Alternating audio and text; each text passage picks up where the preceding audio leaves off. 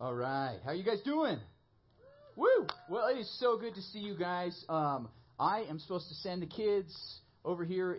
If kids or you guys are ready to go inside to our Elevate Kids class, you guys can head over there. If you're hanging out with your parents today, you can do that as well. Who in here, any parents or kids, did Staycation Bible School this last week? Yeah, can we give it up for Staycation Bible School? That was fun. I did one of the days with McKinley, and it was awesome. Thank you, Ariel. Thank you for Grace, Aaron Dennington, whole team, Aaron Cruz. I can't even name all the people who helped with that, so thank you so much for everyone who did that. Also, I don't know, some of you guys have gotten these cool Stapleton Church masks. Has anybody gotten one of those? I don't know.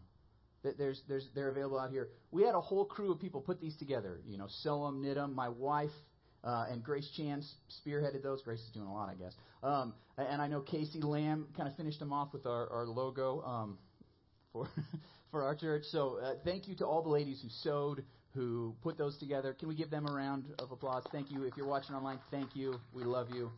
And I just want to say I love you guys. I'm so happy that you guys are here. I know this is it's different than we normally do church, right? It's a little hotter, right? But it's good. I'm so glad that we can be here today. Jimmy mentioned, some of our global outreach stuff. Crick and Mindy Poirier, we've talked about how we're kind of adopting them as the sending church because their sending church doesn't exist anymore, which is kind of a crazy thing, so we're adopting them. And I'm saying that because of that and some other things going on this fall, we encourage you guys all to commit to be givers to our church. Because here's the thing. I saw an article in the Atlantic that said they estimate in America 20% of churches will not make it through this pandemic. Okay? That's just the reality, right? It's a hard time for everybody. But get this. We're not only going to make it through, God willing, he's good, but we are multiplying through this. Did you know this? Did you realize that we are planting a church when churches are shutting down? Like, this is awesome that we get to be a part of this. And just like we're planting a church, we're taking on more missionaries. So we just encourage you guys to be a part of this church, commit to giving that way. I'm excited about that. You know what they say, whether it's with an adult human being or with an adult disciple in Christ or with a grown church, the mark of maturity is reproduction, right?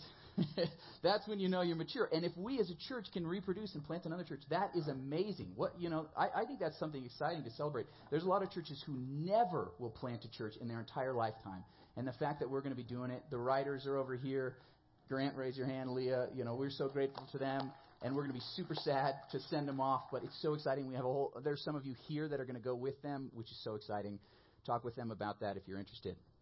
But I just want to tell you about that, some of the cool things going on in the life of our church. So we are going to finish our series today, Jesus is Blank. We're going to finish that series today, and at the end of my message, I'm going to talk about next week's series. It's going to be really good. I'm really excited about this next series. God has really put it on my heart. A little change from what I was going to do, but I think you guys are really going to be happy about that, and you're going to want to come, and you're going to want to invite your friends. We do have more spots open, and we're looking even probably a couple weeks from today to have 2 services. And I know it's already starting to get hot. We may shift the first service time a little bit earlier, so just stay tuned for that. We're not 100% sure when those are going to be, but invite your friends. Like, hey, this is something. There's a lot of people who are lonely right now, miss being in community or being around other people. They can't go up to Red Rocks right now, so to go to a concert, hey, invite them here. We got some great live music, So just think about that. And if you have your Bibles or if you want to follow along on the Bible app, I kind of showed it at the very beginning of the service.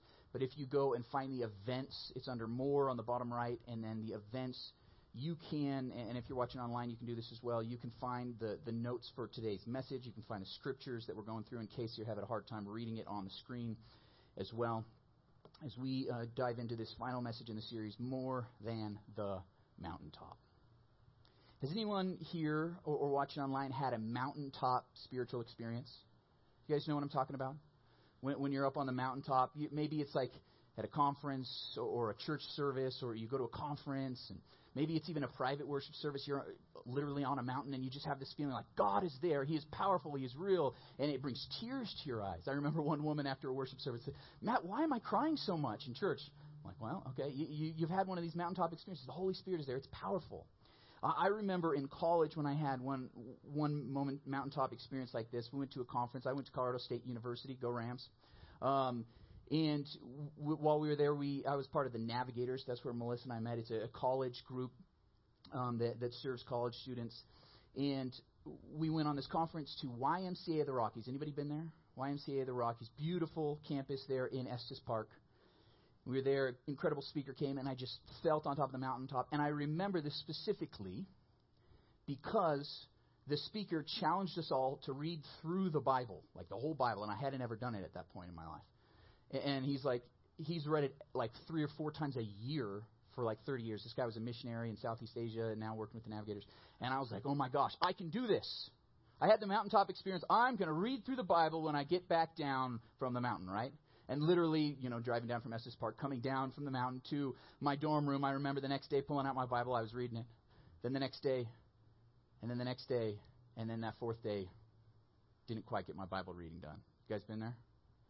Then the next day, I didn't get it either. I was down off the mountaintop, and that feeling wasn't there anymore. You know what I'm talking about? That feeling you think, I am pumped, I am going ahead with my faith, I'm going to grow, this is going to be amazing, and then all of a sudden you're down off the mountaintop, and it's a little bit harder in the daily grind. And then sometimes it's not just on the flat level plane, you kind of dip into some valleys. You have some hard, challenging times in life, and you're like, does God even like me at all anymore? Right? I felt so close to him there on the mountaintop, but now I'm not even sure. I spoke with someone just a few weeks ago and said that. Matt, what do you do when you feel so distant from God? And I think that's how our spiritual life can be. We have the mountaintop experiences, and then what do we do the rest of the time? How do we get through it? What are we supposed to do in that? And I think that our passage today touches on this aspect of what do you do when you get off the mountaintop. And maybe if you're watching online, you guys can't do it here in person, but if you're watching online, I'd love for you guys just to comment, what was your mountaintop experience? I think that would be just an interesting thing to hear. I'm going to go back after this service and kind of read, was it a conference? Was it hearing someone? Was it at Red Rocks, a worship service, maybe that you've been to? Comment online for that. And what we're going to do is look at this passage. We're going to start in Luke chapter 9, and we're going to start in verse 37, and we're going to go all the way to verse 50. So if you have your physical Bible or your Bible app or whatever you're using, go ahead and get there. And what we're going to see in this passage is 4 very short stories. And they seem at first a little disconnected until you really understand what Jesus says in the first section. And that's what we're going to see because they're all tied to this idea of what do you do after the mountaintop, right? What do you do? So we're going to look at these 4 short stories, and we'll begin there in verse 37 together. We read, the next day, when they came down from what? The mountain. A large crowd met him. So what's going on? If you were here last week or if you watched online last week, you knew that we had a great mountaintop experience, right? It was for Peter, James, and John, for the disciples, maybe the mountaintop experience of their entire life and ministry with Jesus. Because Jesus, while they were there on the mountain, was transfigured. His face turned white, bright and shining. His clothes were brilliant like lightning. The glory of God came down in a cloud. Moses and Elijah were there, and we talked about how the cloud left, and then there was a voice from heaven saying, this is my son. And who was left? It was Jesus. Jesus, we said, stands alone. That he is the one glorious God that's represented on this earth in a human being. And that was a powerful, profound experience. It changed them. We looked at how both Matthew, Mark, Luke, and Peter, again in 2 Peter, 4 different accounts of that same story in the Bible. Because it was so powerful. This was the mountaintop experience. So I can just imagine coming down, like these guys, their eyes are probably huge. They're like, oh my gosh, we are going to change the world. Jesus has all the glory. He stands alone. Yeah! We're taking names, right? And then they come down the mountain. Verse 38, we read, a man in the crowd called out, Teacher, I beg you to look at my son, for he is my only child. A spirit seizes him, and he suddenly screams. It throws him into convulsions, so that he foams at the mouth. It scarcely ever leaves him and is destroying him. And get this, I begged your disciples to drive it out, but they could not. These are the disciples that were with Jesus up on the mountain. They had all the glory. Jesus was there who has all power, and he has just been teaching them. And the disciples have just what? Failed. Ooh, what a downer. What a downer. Okay, there's this boy And a lot of people try to look at this and it was like, well, does he have this physical issue, this boy? Is it seizures or something going on? Or is it a spiritual issue? Is it a demon? What Jesus is going to do later, it actually probably is a combination of the two and how that all fits together. We had a message about that several weeks back that addressed that issue of demons, so I'm not going to get into it today. But there's this issue. This boy is having a physical and a spiritual issue that's destroying him. His father's asking for the help from the disciples who were with Jesus on the mountaintop, and they are now failing to help this boy, to heal him, to cast out this demon. And in verse 41, Jesus says, "You unbelieving and perverse generation." That perverse could be translated as crooked. Jesus replied, "How long shall I stay here with you and put up with you? Bring your son here." What? Okay, that is weird. That is a strange statement. We'll come back to it. Verse 42. "Even while the boy was coming, the demon threw him to the ground in a convulsion," the little boy. "But Jesus rebuked the impure spirit, healed the boy, and gave him back to his father. And they were all amazed at the greatness of God." Okay, the disciples have a major failure, and then Jesus says, "Let me do this. Watch out, guys." Boom, heals the boy. And did you notice that it said heal and sent out the spirit? So there's a combination of the physical and the spiritual there. The boy is healed, the demon is gone, and all were amazed at the greatness of God. They stand in glory. Another mountaintop experience for this crowd of people, for this man, for this boy. This boy is healed miraculously by Jesus. So why did Jesus say what he said in verse 41? Look back at this. "You unbelieving and perverse generation, how long shall I stay with you and put up with you?" Okay, now that thing that Jesus said seems even more weird, doesn't it? And I really struggled as I was studying this passage. You can ask Sawyer. I was talking with him a lot this week. I'm like, how does that statement fit? Like, it doesn't seem to make any sense. The disciples can't heal this boy, and then Jesus heals the boy. Okay, why is that statement in there at all? Why didn't he just not say that first sentence and just say, "Hey, just bring the boy to me. I'll take care of this. My disciples failed." Okay, why does he say that statement, this unbelieving and perverse generation, or this crooked generation? Does anybody know? I really had to wrestle with this. And I'm saying, why did he say that? The rest of the whole passage seems to make sense without that saying it all. And if you could take it out, why is it in there? Well, I've told you guys this before, but whenever you're reading the Bible, whenever you're studying it, and you come to something that doesn't make sense, it's probably the key to understanding the whole passage. Okay? It makes it even more worth your time to think and pray and sift through it, ask the Holy Spirit to guide you. So that's what I was doing this week, and I kept going back to it. And what Jesus is saying here is more than likely a reference to a verse from Deuteronomy. Okay? So what's going on in Deuteronomy? Well, in Deuteronomy, God, speaking through Moses as the prophet of God, calls the generation living in that time a perverse and crooked generation. Okay, they are the ones who are unbelieving. Well, what is going on with that generation that Jesus is kind of making a callback to? What is going on? Well, that generation is often referred to as the wilderness generation. The wilderness generation. Okay, so I'm going to bring you back to Sunday school when you were a kid, if you were there. If not, let me just catch you up. So Moses came to free his people, right? Where were the people of God? In Egypt, in slavery. Things were really bad for them. And God sends Moses, his prophet, to come and work miracles. The people are pumped. Finally, we're going to get out of slavery. We've been waiting for this forever, for 400 years. They're excited. God has spoken to them. He's going to free them. And then Moses goes to Pharaoh. Pharaoh says, no, I don't think so. I need those slaves. And what do the people do? They start to get angry. Because now the slave masters are saying, hey, now you're going to have to go get your own straw. You're going to have to make bricks without straw. It's going to get even harder for you here. So they just had this moment. The prophet of God comes and says, you're going to be free very soon.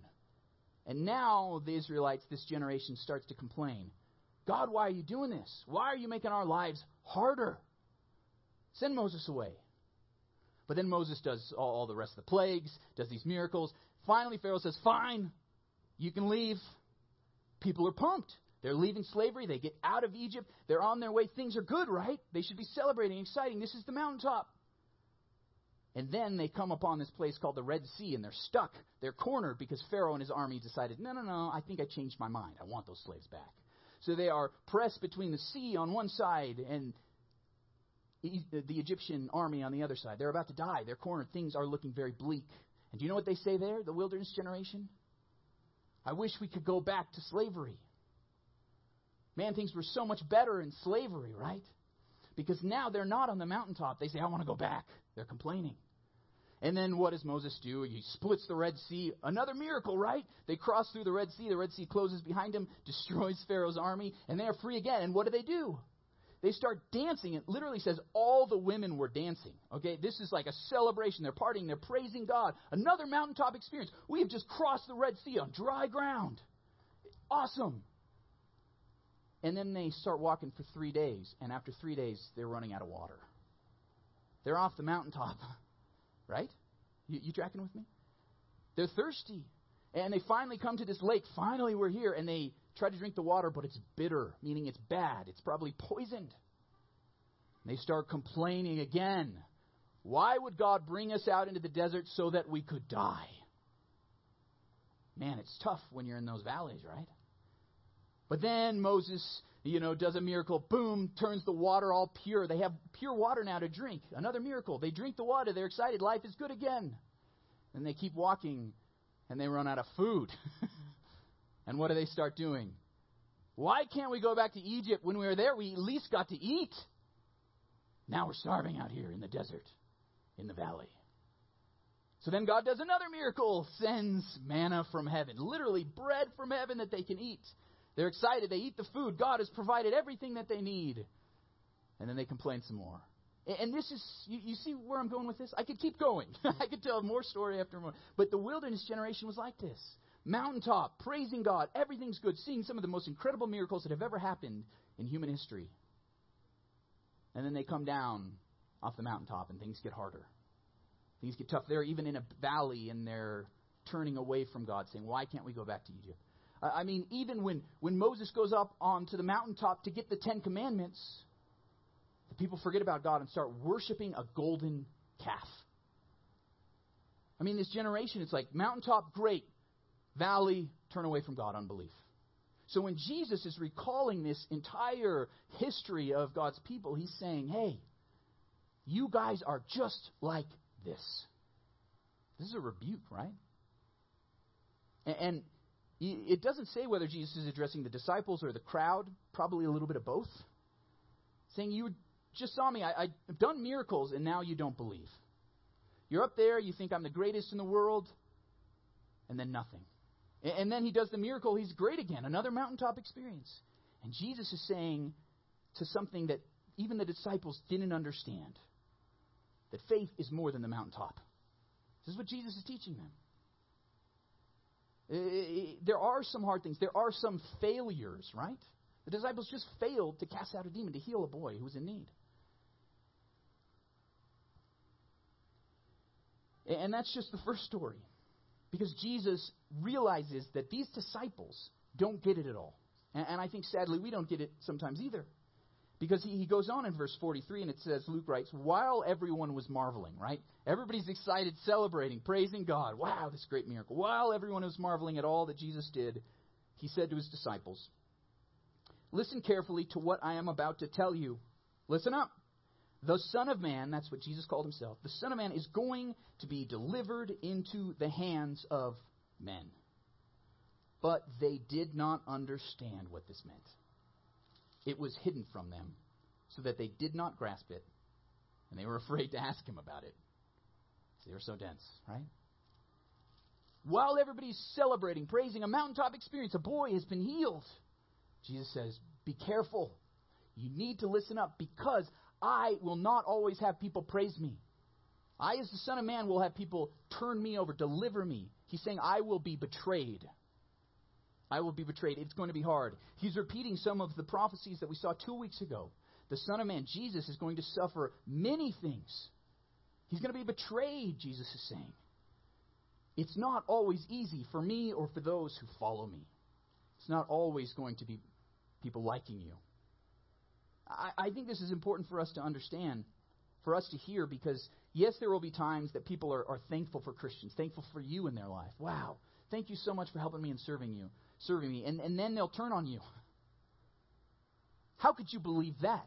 That's so hateful to believe that. And you're like, what are you talking about? Like, our whole religion centers on love. What do you mean I'm hate-filled? You're just a bunch of hypocrites, okay? Yes. Yeah, that's why we confess sinners. Hey, we're at the front of the line, to confess our sin. And yet people turn on us, right? And that's what Jesus is saying, that following me won't always be people liking you. People will turn on you and hate you, just like they will turn on me. But the disciples didn't get it, right? Jesus is saying, hey, it's more than the mountaintop. It's not always going to be easy. And it goes on to the next story in verse 46. An argument started among the disciples as to which of them would be the greatest.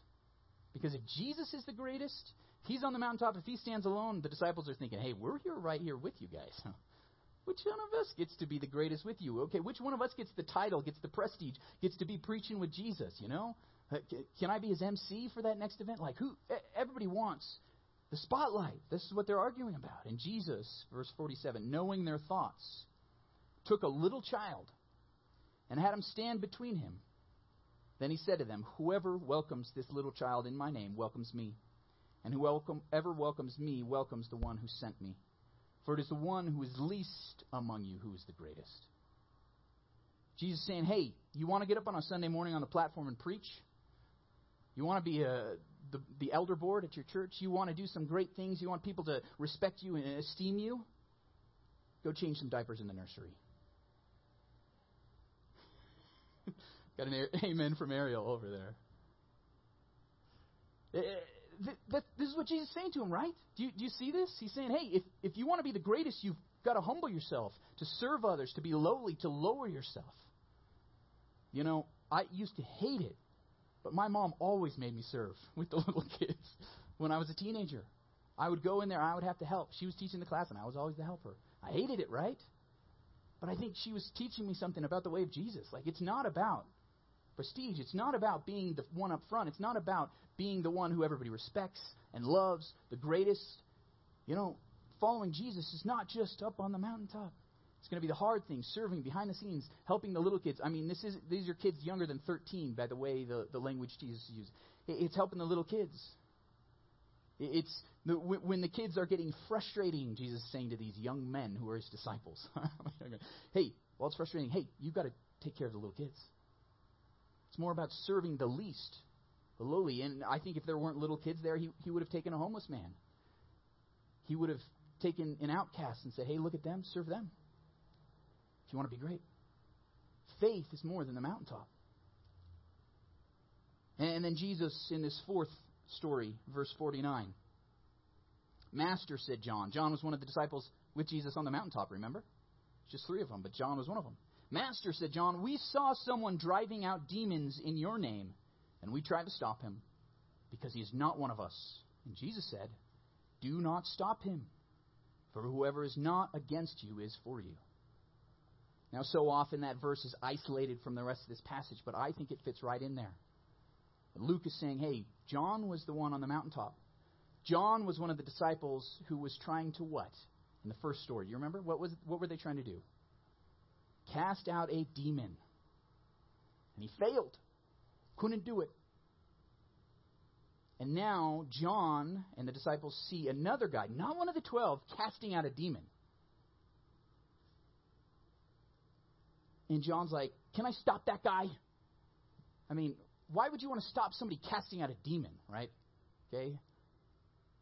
It's like if our church were struggling, or if your faith were struggling, if you were trying to lead a Bible study and nobody's showing up, and then you look across and you see somebody else's Bible study doing well. The church down the street is having a revival. Stop them, God. Can't we stop them? I mean, there must be doing something wrong, right? Why do we do stuff like that? Why do we get jealous? That's what it is, right? We're jealous when other people are succeeding, even in ministry. That's what John's doing. This is what the disciples are doing. John was just the one who spoke up, I think. He had failed. The whole disciples, all 12 of them, had to fail to cast out a demon. And here's a guy that's not even one of the 12 that has the faith and the powerful ministry enough to cast out a demon. Instead of celebrating what is going on in the power of God in the name of Jesus, they want to stop it out of jealousy. Because these disciples said, hey, if it's not me at the top, if I'm not the one on the mountaintop, things are going well, that I'm having success in my life and my ministry, things aren't going well, nobody else can have success either. That's what we do, right? Let's be honest.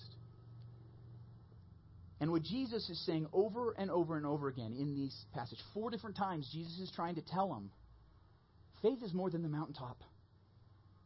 You will have some failures. Things won't always go as well as you want them to.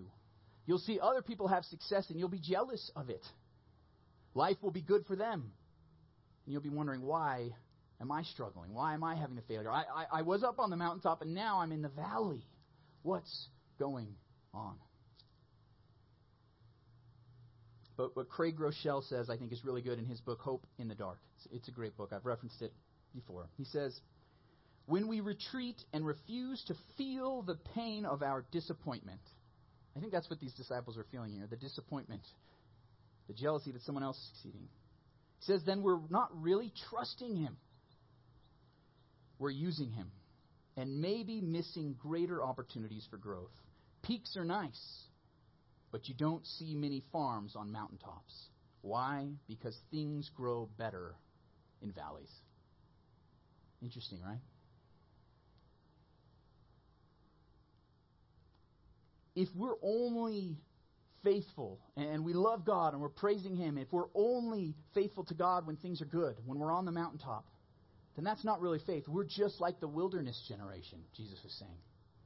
Don't be like them, he says. We've got to have faith all the time, even when things get hard, even when your back gets pressed up against the Red Sea, even when you're hungry and thirsty, and when you're in the desert and things aren't going well. Jesus is saying, you have to be faithful still. That's what faith is. It's easy to have faith on the mountaintop, but not in the valleys. You know, if you've ever spoken to a successful businessman, you see them and it looks like, man, they're at the top of the world. Their business is making millions of dollars. You talk with them, though. None of them say, you know, it was all up and to the right. It's always been growth, growth, growth. Things are always good, right?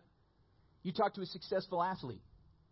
If you talk with one of them, they're not like, yeah, you know, I just rolled out of bed one day and won a gold medal. What? You know, no, that's not how it happens, right? They train and it's grueling and it's hard and they have losses and setbacks. We, here in Colorado, we celebrate John Elway, right? We see that he finished with 2 Super Bowl rings. Man, that's a good way to go out if you're an athlete, right? 2 Super Bowl rings. But then we forget about over a decade before that and the 3 miserable failures he had in the Super Bowls. Remember those? Yeah, okay. See, when you look at someone that's successful, you see that they have had setbacks, that they've had failures, that they've had hard times, that they've probably had some times where they didn't even want to get up out of bed. But yet they kept at it. And what Jesus is saying is, that's what faith is. It's more than the mountaintop. It's more than the mountaintop. In those valleys, in those hard things, you've got to keep pushing forward. And I think some of us need to hear this because this has been a hard, grueling time in our lives, right? Not just as a society, not just as a nation, not just in the businesses we work for, but personally this has been hard, right? This has been challenging. I'm sure some of you have not just felt like, hey, I'm not on the mountaintop, but man, I'm in the deepest valley I've ever felt in my life. I thought things were hard enough, and then I lost my job. Then my relationship is at the worst point it's ever been at. I feel more lonely now than I ever have. We are at these valleys and we wonder, does God love me? Have you ever been there? Does God love me? Does he care about me? Where's Jesus? When is he going to show up? We've got to know that faith is more than the mountaintop. And what Jesus would show us is that, yes, very soon in the disciples' lives, he would enter into Jerusalem riding a donkey, people cheering him on, right? Hosanna, the triumphant entry it's called. They're celebrating him as the king is coming. They're quoting Psalms because he is the Messiah, fulfilling everything. All the people are cheering. Palm leaves, putting down stuff in front of Jesus. They're cheering, right? And within the week, they would betray him. Instead of shouting, Hosanna, Hosanna, they would shout, Crucify, Crucify. Jesus, who was at the top on the mountain, full of glory, would be hung on a cross on a different mountain, outside the city, cast out, rejected, murdered. But see, Jesus would do all of that to show us that faith is more than the mountaintop. But the good news is that 3 days later, Jesus rose from the dead. Jesus rose from the dead, and he showed himself to over 500 people to prove that he was alive, to be with these same disciples again, to teach them, to love them, to point out all the things that they had wrong up to this point, right? And to show them that, in your deepest, darkest despair, there in the valley, when I was dead on the cross, they had put me in the tomb, I had breathed my last. It was not the end of the story. Because Jesus rose from the dead.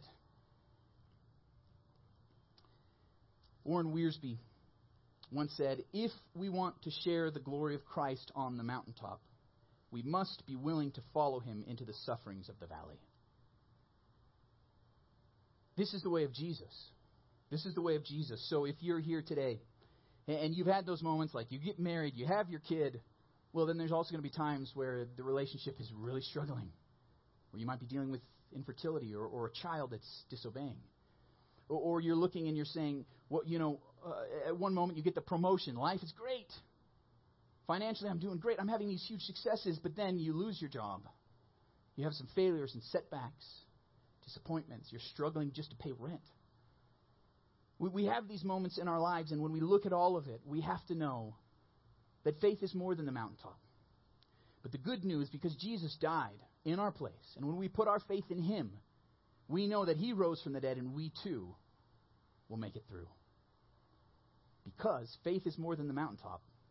But when you follow Jesus, the valley is never the end. Let's pray.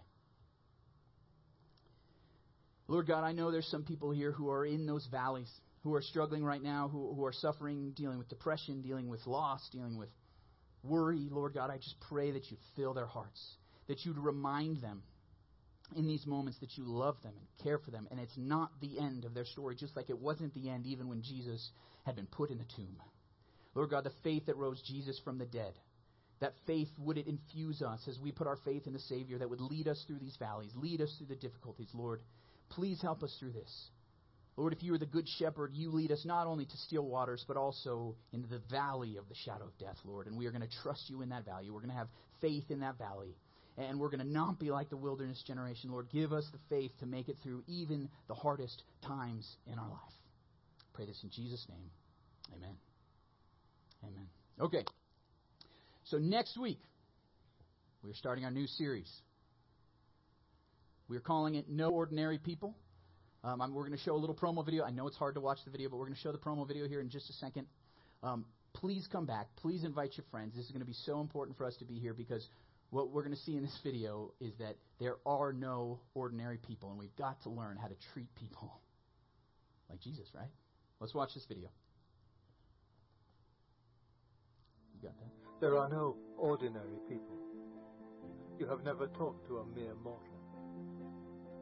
Nations, cultures, arts, civilizations, these are mortal. But it is immortals whom we joke with, work with, marry, snub and exploit. Immortal horrors or everlasting splendors. No flippancy, no superiority, no presumption. And our charity must be a real and costly love. You have never talked to a mere mortal. There are no ordinary people.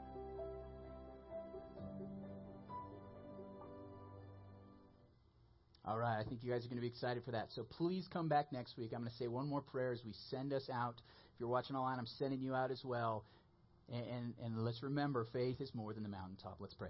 Lord God, we're so grateful for this morning that we can celebrate together, or whenever we're watching this online. Lord God, we are grateful that you love us and you call us, that you do not leave us, don't forsake us. And I pray that you'd send us out in the name of Jesus to know that faith is more than the mountaintop. In Jesus' name, amen. All right, we'll see you guys next week.